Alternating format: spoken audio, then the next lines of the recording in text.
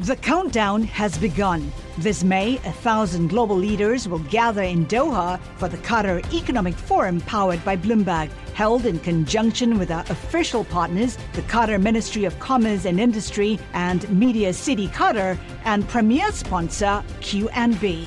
Join heads of state, influential ministers, and leading CEOs to make new connections and gain unique insights. Learn more at QatarEconomicForum.com. Now, from our nation's capital, this is Bloomberg Sound On. Instead of infrastructure week, which was a punchline for 4 years under my predecessor, it's infrastructure decade. It is not a race to see how many ribbons we can cut before the end of the year. Doing this is going to require balance. We're actually out there making these improvements to bridges, roads, airports. Bloomberg Sound On. Politics, policy, and perspective from D.C.'s top names. Ron, you talk about Joe Biden a lot, but you're running for governor. The only worn-out old donkey I'm looking to put out to pasture is Charlie Crist. Bloomberg Sound On with Joe Matthew on Bloomberg Radio. The infrastructure law is about to turn a year old, but is it too young to help Democrats in the midterms? Welcome to the fastest hour in politics, 2 weeks to Election Day, and we're joined by the man in charge of implementing that infrastructure law. Mitch Landrieu, White House senior advisor, former mayor of New Orleans, will join us in a moment to talk about the punch list, the work that's already been done, and the impact it may have in November. Later, the man who could face Trump in 24 squares off in a televised debate with his Democratic challenger. We'll bring you to Florida, where Governor Ron DeSantis and Congressman Charlie Crist went at it last night. Bloomberg's Emily Wilkins joins us later with more, and we'll have analysis from our signature panel, Bloomberg Politics contributors Rick Davis and Jeannie Shanzano. The infrastructure bill passed almost a year ago now, right? November 5th, I have on my notes here. It was historic because so many presidents had tried and failed, but now a year later, it is unclear to a lot of people exactly what work has been done, what work has yet to be done, what projects are about to begin, and what it means for the elections 2 weeks from today. The White House's infrastructure coordinator, Mitch Landrieu, was asked about the latter with regard to the elections, the midterms, on President Biden's trip last week to Pittsburgh. They're all on Air Force One. This is, of course, where the bridge collapse took place a year before. Here's Mitch Landrieu talking to reporters on Air Force One. I can't speak to the politics and the immediacy of it, but I will say this. When people are thankful for good policy and good investments that impact their lives, they have a tendency to want to keep doing that. And that's from a man who has been traveling the country now to help dole out the money and promote the projects. And I want you to listen to him in action. This is, again, the former mayor of New Orleans.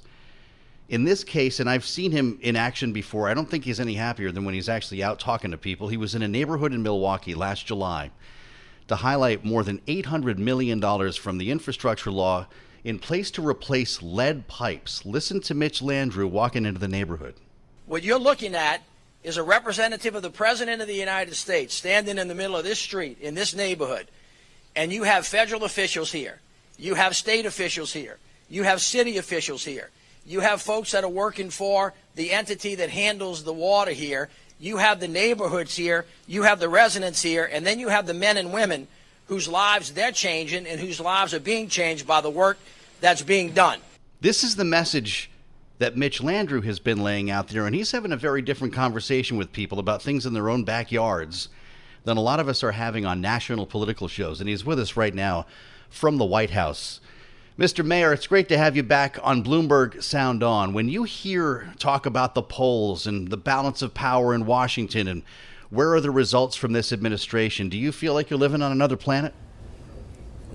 First of all, Joe, it's great to be with you, and thanks for those clips. That was a great trip to Milwaukee. You remember that? It was really heartfelt. Oh, I remember it well, but I actually remember standing outside the house and talking to the mama and talking about her two kids and how they don't have to drink water out of lead pipes and get potential brain damage. That's the thing that gets you up in the morning and keeps your feet moving really, really quickly. So, listen, there's a midterm coming up. I mean, we're in the politics of electing people that do good things for America, which is why I think the president is going to do very well. You mentioned at the outset that many, many, many presidents have talked about rebuilding America, but this president actually put points on the board, $1.2 trillion. We have 5,000 projects coming out of the ground, as you have said. I've crisscrossed America and gone to places that people, don't really think about, like Lowndes County, Alabama, or Coatesville, Pennsylvania, or Saginaw, Michigan, where actually this work is hitting the ground and impacting people's immediately in real ways. I mean, if you build a water tower in a small city that helps keep the pressure where it needs to be so that the water can stay fresh, people feel that in a real way. If you rebuild a train station in the middle of a town that has gotten left behind, all of a sudden generational wealth gets built. If you go into Syracuse and you take down a highway that's divided communities forever, communities come back together and they see this president actually not just talking the talk but walking the walk. Well, with that said, you're well aware of the politics that we're all living through right now. You're obviously a lifelong politician. You talk to Democrats and Republicans every day. You know, there's a poll that came out recently, I believe it was from CBS News, that found 80% of Democrats think Republicans are going to destroy the country, and a similar number of Republicans think the same about Democrats. Is it because nobody's talking to each other? We love each other. It sounds like my family at Thanksgiving. But listen, well, you don't want to be with my family on Thanksgiving. Everybody knows that feel. But listen, let me say this. One of the great virtues of this piece of legislation is it's going to teach us how to work together again. I venture to say that most everybody in America will agree with this statement, that there's no good Democratic way, a good Republican way to fill a pothole. Just fill the damn pothole. Just let's get it done. Let's figure out a way how to rebuild America together. But this is about the president's leadership. He said that if you gave him the power, that he would actually get this done. Nobody gave him a chance of getting this done. If you told people when Joe Biden got elected president that he was going to create 10 million jobs, have the lowest unemployment rate in the last 50 years, have the lowest number of unemployment claims that have been filed since 1970, create 700,000 manufacturing jobs, they would have said you lost your mind. And if you would have told them that he was going to pass 4 major pieces of legislation, they would have told you to go to the doctor and get your head checked. He did all of those things. But listen, inflation is a real problem for Americans, and by the way, for everybody in the world. There are 100 economies in the world that have significantly higher inflation rates than we do, and that's why the president's fighting so hard to keep costs down and to lower costs for average Americans, which is what really elections are about. I can't speak specifically to the day-to-day elections because of my position, but I can say as a politician that you know, people should reward good choices, and the choices that the president has made has put America in a position better than any other country to withstand this incredible pain that we're feeling from inflation because of Putin's war and because of COVID. Well, you know the narrative out there right now. There's a fair chance that Democrats could lose the House. I don't need you to weigh in on that today, but you know, when you consider what you just told me, this laundry list, this list of accomplishments that the president has, there's been a lot of talk about a late pivot to the economy, Mayor, that maybe you should have been out there all summer talking about infrastructure instead of Democrats talking about the Roe v. Wade ruling, for instance. Is there still a chance to tell your story? Well, let me say this. Since last November 15th, not only have I been out there, but cabinet secretaries have been out there. The president has been out there, members of Congress and the Senate. There have been over 1,000 events. There have been, and as a matter of fact, if this wasn't important to Republicans, can somebody please explain to me why they're taking credit for it? I mean, they voted against it. As a speaker said, they voted no and they want the dough. And every Republican that I'm aware of who was actually against the bill is actually out there touting the fact that these monies are coming to their communities to build roads and bridges and airports. So what do they tell you when you're at events with them? Internet. Well, they're like, again, there's no Republican or Democratic way to do it. Let's get it done. But look, there's politics and then there's politics. But at the end of the day, there's policy that transforms America and makes a better America. So this is what I'm working on, is a 2, 3, 5, 7-year program to teach America, because this is what the president's vision was, how to do great things again. And history is going to record really, really well that if we do this investment appropriately, that this was a point in time when America actually got itself right and got it headed in the right direction. And it'll be because of President Biden's vision. Well, Mitch Landrieu, I think of you as kind of like the Democratic Santa Claus. You're the Cajun Santa Claus this year for the White House, because you're the guy you're doling out all the money here. What kind of a story can you tell voters about what they have not seen yet? There are a lot of projects in the pipeline. Yeah. In fact, a lot more than you've even had a chance to begin. And I realize that was the story originally, but people have short memories. They want to know when the cranes are coming. Well, first of all, thank you for calling me Santa Claus. I love Santa Claus. Well, what do you have in the bag? But I'm doing a lot. Look, we're building a team up here so that the federal government was working with state and local governments. We're actually getting money out of the door, $180 billion, and we're actually telling the story. So the story is that we're rebuilding roads and bridges and airports and ports. We're making sure that we lay down high-speed internet so no little girl's got to sit in the back of her mama's car outside of McDonald's to find out how to do her homework or to realize her God-given talents. We're cleaning up the air and the water, and we're getting ready for a clean energy economy. And by the way, there's stuff coming out of the ground as we speak.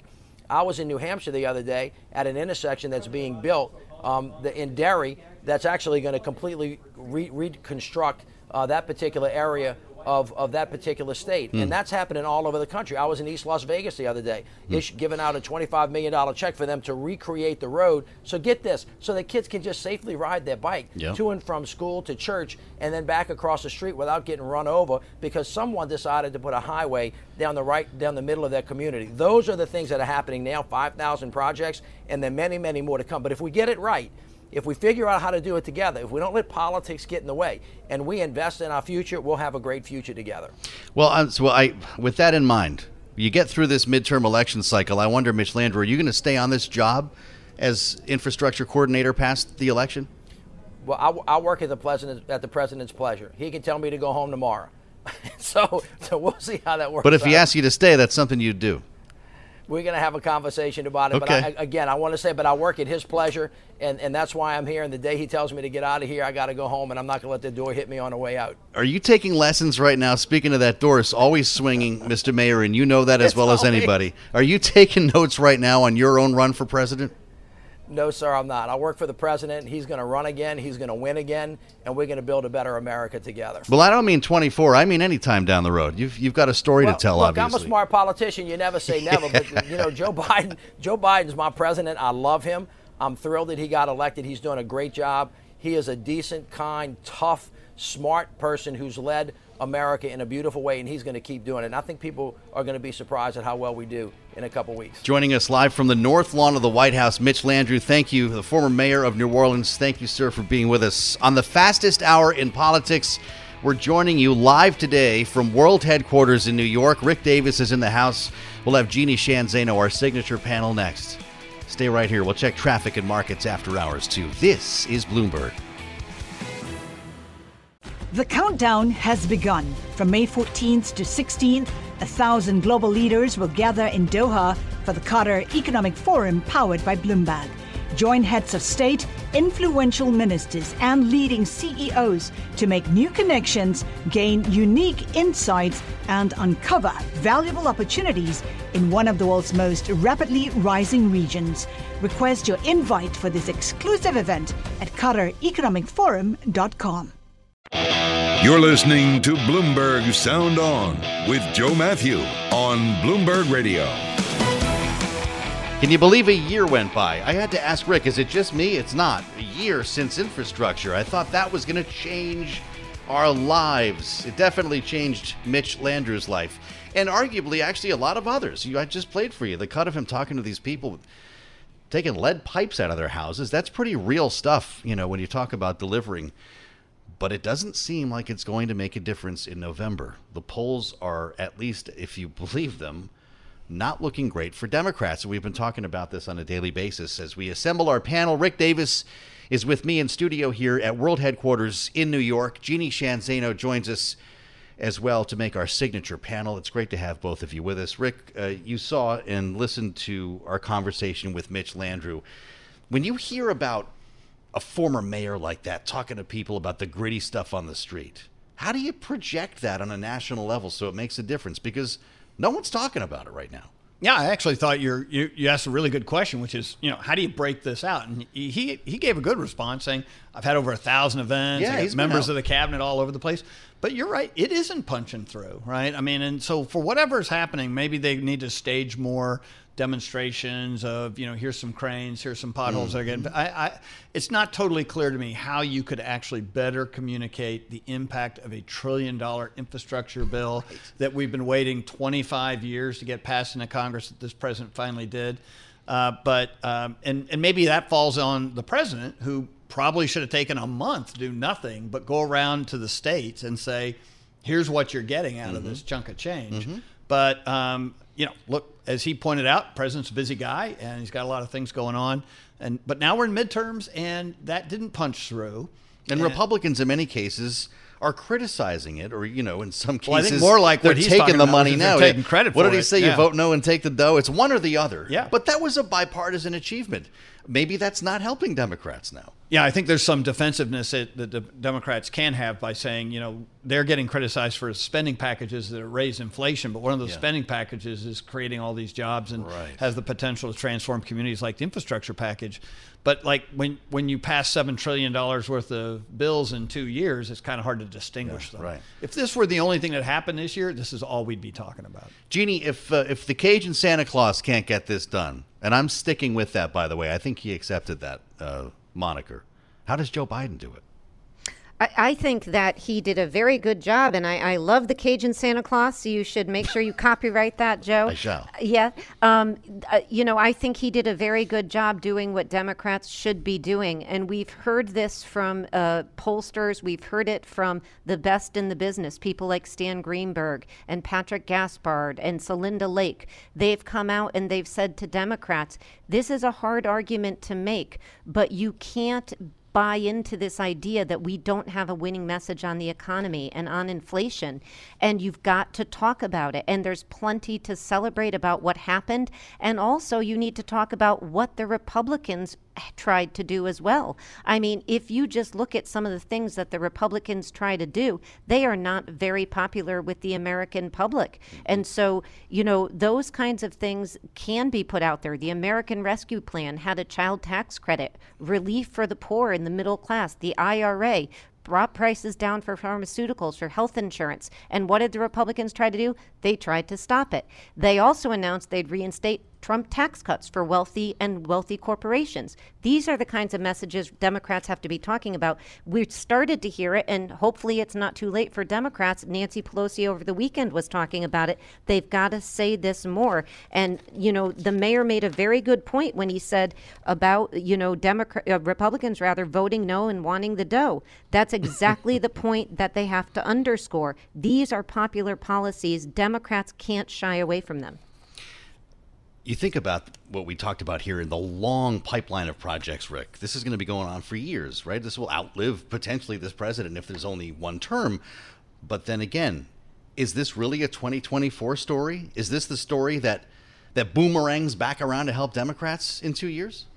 Yeah, I would say, one, it's a little disingenuous to say vote no and take the dough. It was a bipartisan bill. It would never have been signed into law. It would have not passed the House or the Senate without Republican support.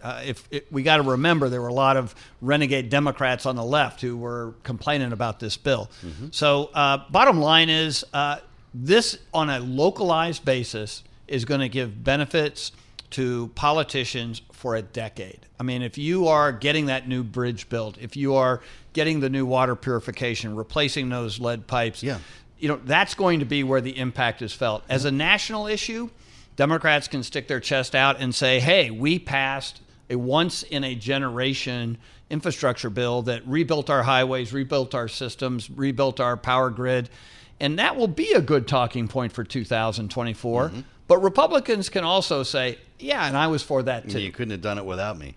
I asked him if he was going to run for president or something along those lines because I can't help myself, Jeannie. Mitch Landrieu said that Joe Biden's going to run and he's going to win. Is that news?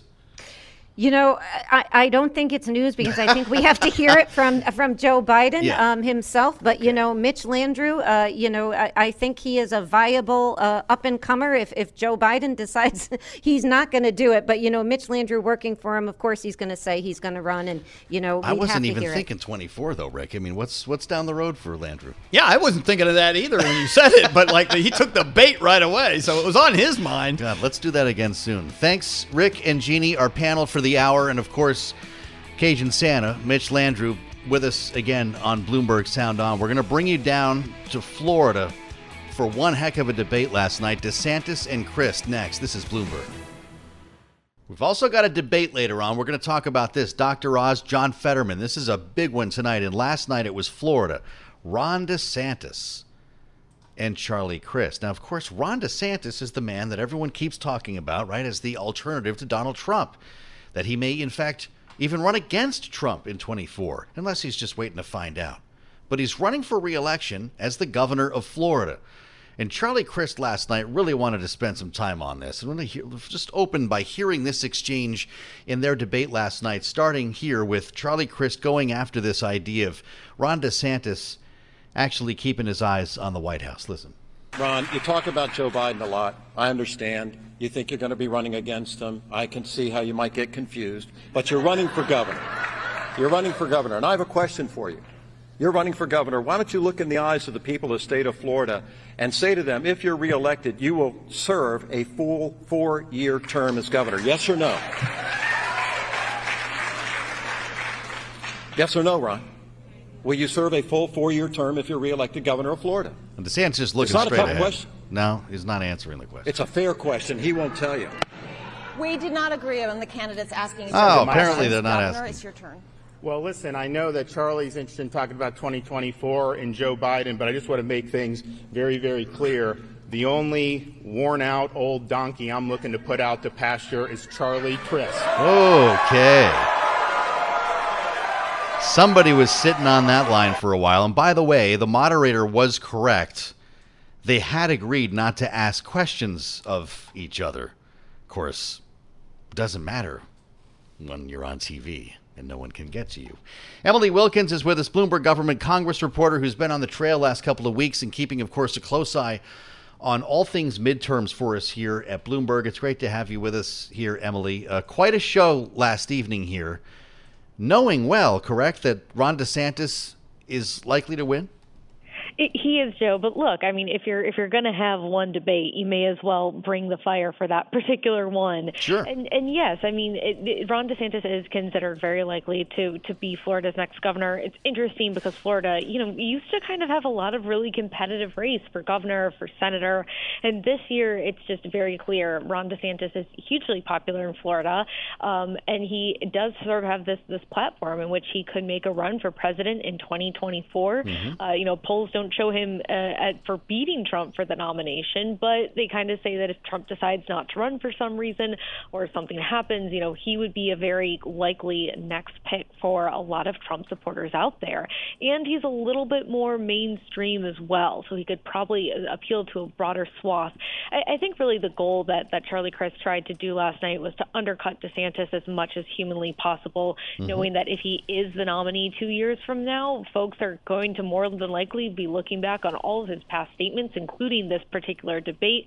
But I think, Florida governor is not going to be one of the races that I'm watching closely when it comes to election day. That's not going to keep you up real late. Real clear poll of polls, Emily, has Ron DeSantis up by 10 points.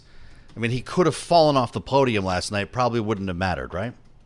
Not really at this point. I mean, yeah, there is always the chance that a debate could change something, but we're seeing just less and less and less of that as time goes on, to the point where we're seeing plenty of races where there are not even debates going on. Either the Republican candidate or the Democratic candidate or both have just decided that it's in their best interest to never get up on that debate stage at all. Mm-hmm. I want to hear another back and forth between Ron DeSantis and Charlie Crist. Emily, this is when the issue of abortion came up, and I'm bringing this up because the messaging is important here, as Democrats have learned that this may not be the game changer they thought it was a couple of months ago, in favor, of course, of the economy and inflation and so many of the issues we talk about. Listen to this back and forth, beginning with Governor Ron DeSantis. I'm proud of the 15 weeks that we did. I know Charlie Crist opposes that, even though the baby is fully formed, has a heartbeat, can feel pain, and can suck their thumb. He also supports sex-selective abortions, which is used to discriminate against little girls. He supports dismemberment abortions, where they literally will tear the baby limb from limb. And he supports taxpayer funding of abortion all the way up until the moment of birth, and that is wrong. Congressman, you have 60 seconds. Ron, that's just not the truth, and you know it. You know it. He wouldn't answer your question. Do you want to ban abortion completely? He never got to it. He talked about Jamaica. I don't want to ban abortion. I want to make sure we keep a woman's right to choose available to the women of the state of Florida.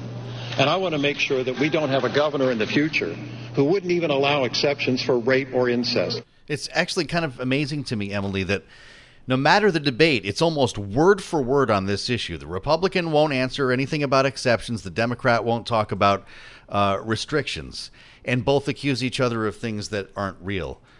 Is this moving the needle at all in terms of polls? Not really. I mean, there is a sense that Democrats should still continue to talk about abortion and abortion access because it is important to Democratic voters, and they need to come out for the midterms. Midterms are so much about turnout, as you know, Joe. Yeah. But one of the other things is that really at this point, the spotlight is the economy and inflation, and that's really one of the things that Democrats simply cannot ignore at this point in the game. And as far as how they talk about abortion, you're absolutely right. We've seen kind of Republicans and Democrats kind of pick their talking points, and it really does boil down a lot to painting the other side as an extreme. And this, of course, is because most Americans, they're not at the extremes. Most Americans either support abortion with some limits or they oppose abortion with some exceptions. And so what they're trying to do is basically show the candidates are too far to one side or the other in hopes of knocking off some of that support. But in reality, if you look closely at most of these candidates and what they support, you find that most of them are actually in the middle. Of course, it really does remain to be seen. A lot of Democrats who I've talked with will quickly point to Kansas, they'll point to Alaska, they'll point to that special election in New York and say, look, we have seen abortion move the needle. There's still hope out there that it will, but at this point, it's just become clear that they can't rely on abortion alone. They have to talk about the economy and inflation. Emily Wilkins, great to spend some time with you. We'll reassemble the panel next. This is Bloomberg. Collaborate for a greener future at the Bloomberg Green Festival, a groundbreaking celebration of the thinkers, doers, and innovators leading the way. From design and culture to technology, science, and entertainment. Hear from inspirational speakers and immerse yourself in climate solutions. July 10th through 13th in Seattle. Title sponsor, Amazon. Official airline, Alaska Airlines. Get 20% off using promo code Radio20 at BloombergLive.com/Green Festival. You're listening to Bloomberg Sound On with Joe Matthew on Bloomberg Radio. It's not just polling. Ron DeSantis also leading in the money race. My goodness, look at this on the terminal. Since January of 2021, the governor of Florida has raised a record $164 million. He's only booked 62 for ads. Broadcast, cable, satellite, TV, radio, and so on. According to Ad Impact, that's more than 7 times the $8.5 million that Charlie Crist is spending. So we'll see if he actually ends up spending what is left there. He, of course, may not need it. As we reassembled our panel, Rick Davis is with us here at World Headquarters in New York. Jeannie Sheehan Zaino is here too, our signature panel on Bloomberg Sound On. I'm going to get into this issue of the migrant flights in a second here, Jeannie, but I wonder, before we do, your thoughts on some of the issues we already heard about, including their performance. I'd like to hear from both you and Rick on this, because Ron DeSantis has become a meme today. There's all kinds of animations of him on Twitter and the facial expressions. He looked uncomfortable. He had to actually look down and read that zinger line about the old donkey. I know that this isn't going to change the trajectory of the race likely, Jeannie, but how did they perform? Yeah, when he was staring into the camera, not responding when Crist was trying to ask him, are you going to run in 2024? And then he went to that donkey comment. It is meme making, and that's definitely not what you want out of a debate. Charlie Crist came in trying to, in some way, upend the campaign. And also, I think more importantly, because he doesn't have much of a shot of winning at this point, is to try to show people who this potential 24 candidate is. And I think he did show some, some of the problems that, DeSantis had out there in trying to address some of these issues, including his failure to say whether or not he'll serve a full term, not to mention some of the other issues they talked about. So it wasn't DeSantis's best performance. I think sometimes when you're in office, it's hard to switch back to debate mode. But if he's going to run for president, it's good training ground for him to get back in that game. Is it safe to say that Ron DeSantis was not as prepared as his challenger last night, Rick? Yeah, well, he certainly wasn't very smooth. Even, aside from the sort of violations of the rules of the debate by asking direct questions, he clearly had made a previous decision not to respond. But even then, I mean, it wasn't really a relaxed, confident debate performance that you would expect from a guy with the kind of headwinds that he has. In fact, it makes people, I got a couple of calls after the debate from Republican operatives who say, oh my God, there's another governor who wants to run for president who's not ready. Wow. And so, I think he sent a message that there's some work to be done there, at least internally within the Republican Party. That being said, as Jeannie says, this is not about the 2022 governor's race. This was all about trying to take some pieces out of him by Charlie Crist, for the future.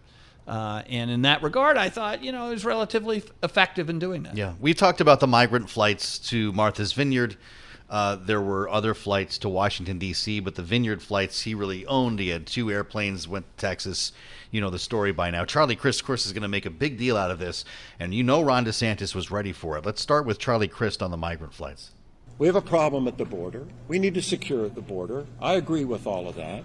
But it doesn't mean that you use Florida taxpayers' dollars to charter 2 jets, go to Texas, lie to people to get them onto planes, fly them up to the northern part of our country, and one of them's a 1-year-old baby, another is a pregnant woman. You're willing to use people like that, in this case they were Hispanics, Venezuelan in particular, and have them as props for your political gain? You could imagine how that would work. Now, so you have DeSantis on the ropes. I'll tell you what, he was unapologetic. Listen to the governor of Florida, knowing that he's got a good issue here that's testing well. It's only when they go to D.C., New York, or, of course, Martha's Vineyard, then all of a sudden this is, why? Because we have elites in this country that want to impose policies on you, but they don't want to have to suffer the same consequences that you may have to in your community. What we did, it's sad that it comes to this, but what we did put this issue front and center. They're both saying very different things here, Jeannie, but it seems like Ron DeSantis owned that last night. How did you feel? I think he was stronger in these areas when he was defending some of these, issues that he has confronted that, quite frankly, are popular with his base. They're popular in Florida and other parts of the country with the Republican base. He did seem more sure-footed on those. I did think Charlie Crist made a really important point, and he couched it by saying there is a problem at the border, but you don't want to use human beings as props for political gain. That's an important statement that he made, but DeSantis had a response to it. And quite frankly, DeSantis has a point when he says this did get attention to an issue that deserves attention. But I wish Crist was able to follow up and say, what is your solution to the problem at the border beyond sending people to Martha's Vineyard? And that's not anywhere where they ever got. Well, it's interesting because Crist wants to make this about the people, right? Rick even pointed out that they were Hispanics, which felt a little bit blatant in that line of attack last night. But DeSantis is effective in turning it around to say, no, this is about the elites who aren't honest about their positions on this. Does he win that back and forth? Yeah, well, look, first of all, the reaction was that the news media and the Democratic elites, if you want to call them that, really reacted negatively to that, right? Maybe if they'd have said, hey, we are sanctuary cities, welcome, we'll put you to work, we'll find you a place to stay, There'd be a lot more. That wasn't coming. The reaction, and even today, James Carville, one of the most successful Democratic strategists there ever been, he said, that the coastal elites in our party are killing us because we are out of touch with the problems that occur in these cities, and one of them is immigration. And so I think that there's got to be, regardless of what this election turns out, Democrats have to get real with themselves and decide who do we represent? Do we represent New York City and LA or everything in between? And it's not mutually exclusive, but in this case, the only way we get a solution to immigration is comprehensive immigration reform, and only will happen if it's bipartisan. And right now, we're nowhere near that opportunity. Well, Sebastian just pointed me to this great story on the terminal. DeSantis' biggest donor is budget hotel tycoon with a passion for UFOs. Does anyone know anything about Robert Bigelow? Is he a friend of yours, Rick? I wish he was a friend of mine. I'd get better rates at the budget hotels I stay in. $10 million, a $10 million contribution back on July 7th. The Budget Suites of America hotel tycoon reached out to DeSantis' office to help deliver this. In the past, he had given small amounts, apparently, but he's going for the big one here. And they often, in the past at least, advanced his well-known passions, researching UFOs, aliens, and Rick, whether the human soul can outlive the body after death. Now, of course, someone with that pursuit would go to Florida, right? Jeannie, is this someone you know? It's not someone I know, but I, too, am fascinated by UFOs. So, if he wants to support me, I will passionately research them as well. Is this the kind of guy, $10 million you want to have? 4, 3, 2, 1. Yeah, I want to commune with this guy. If he knows something about UFOs, I just as soon like to know when the countdown to oblivion starts. Yeah, let us know. Yeah.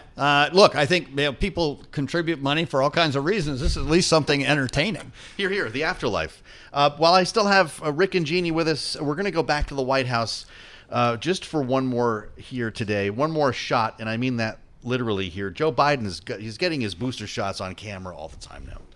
And it's become like, we don't have fireside chats. They're like booster side chats now. If you want to get questions to Joe Biden, go to this event because it takes a long time to roll up your sleeves, sit down, say hi to the nurse, sit there, get the shot. And he's just a sitting duck up there on stage. Let's bring you into the room now because serious stuff came up today. He rolls up his sleeve. He gets the shot. Here he is.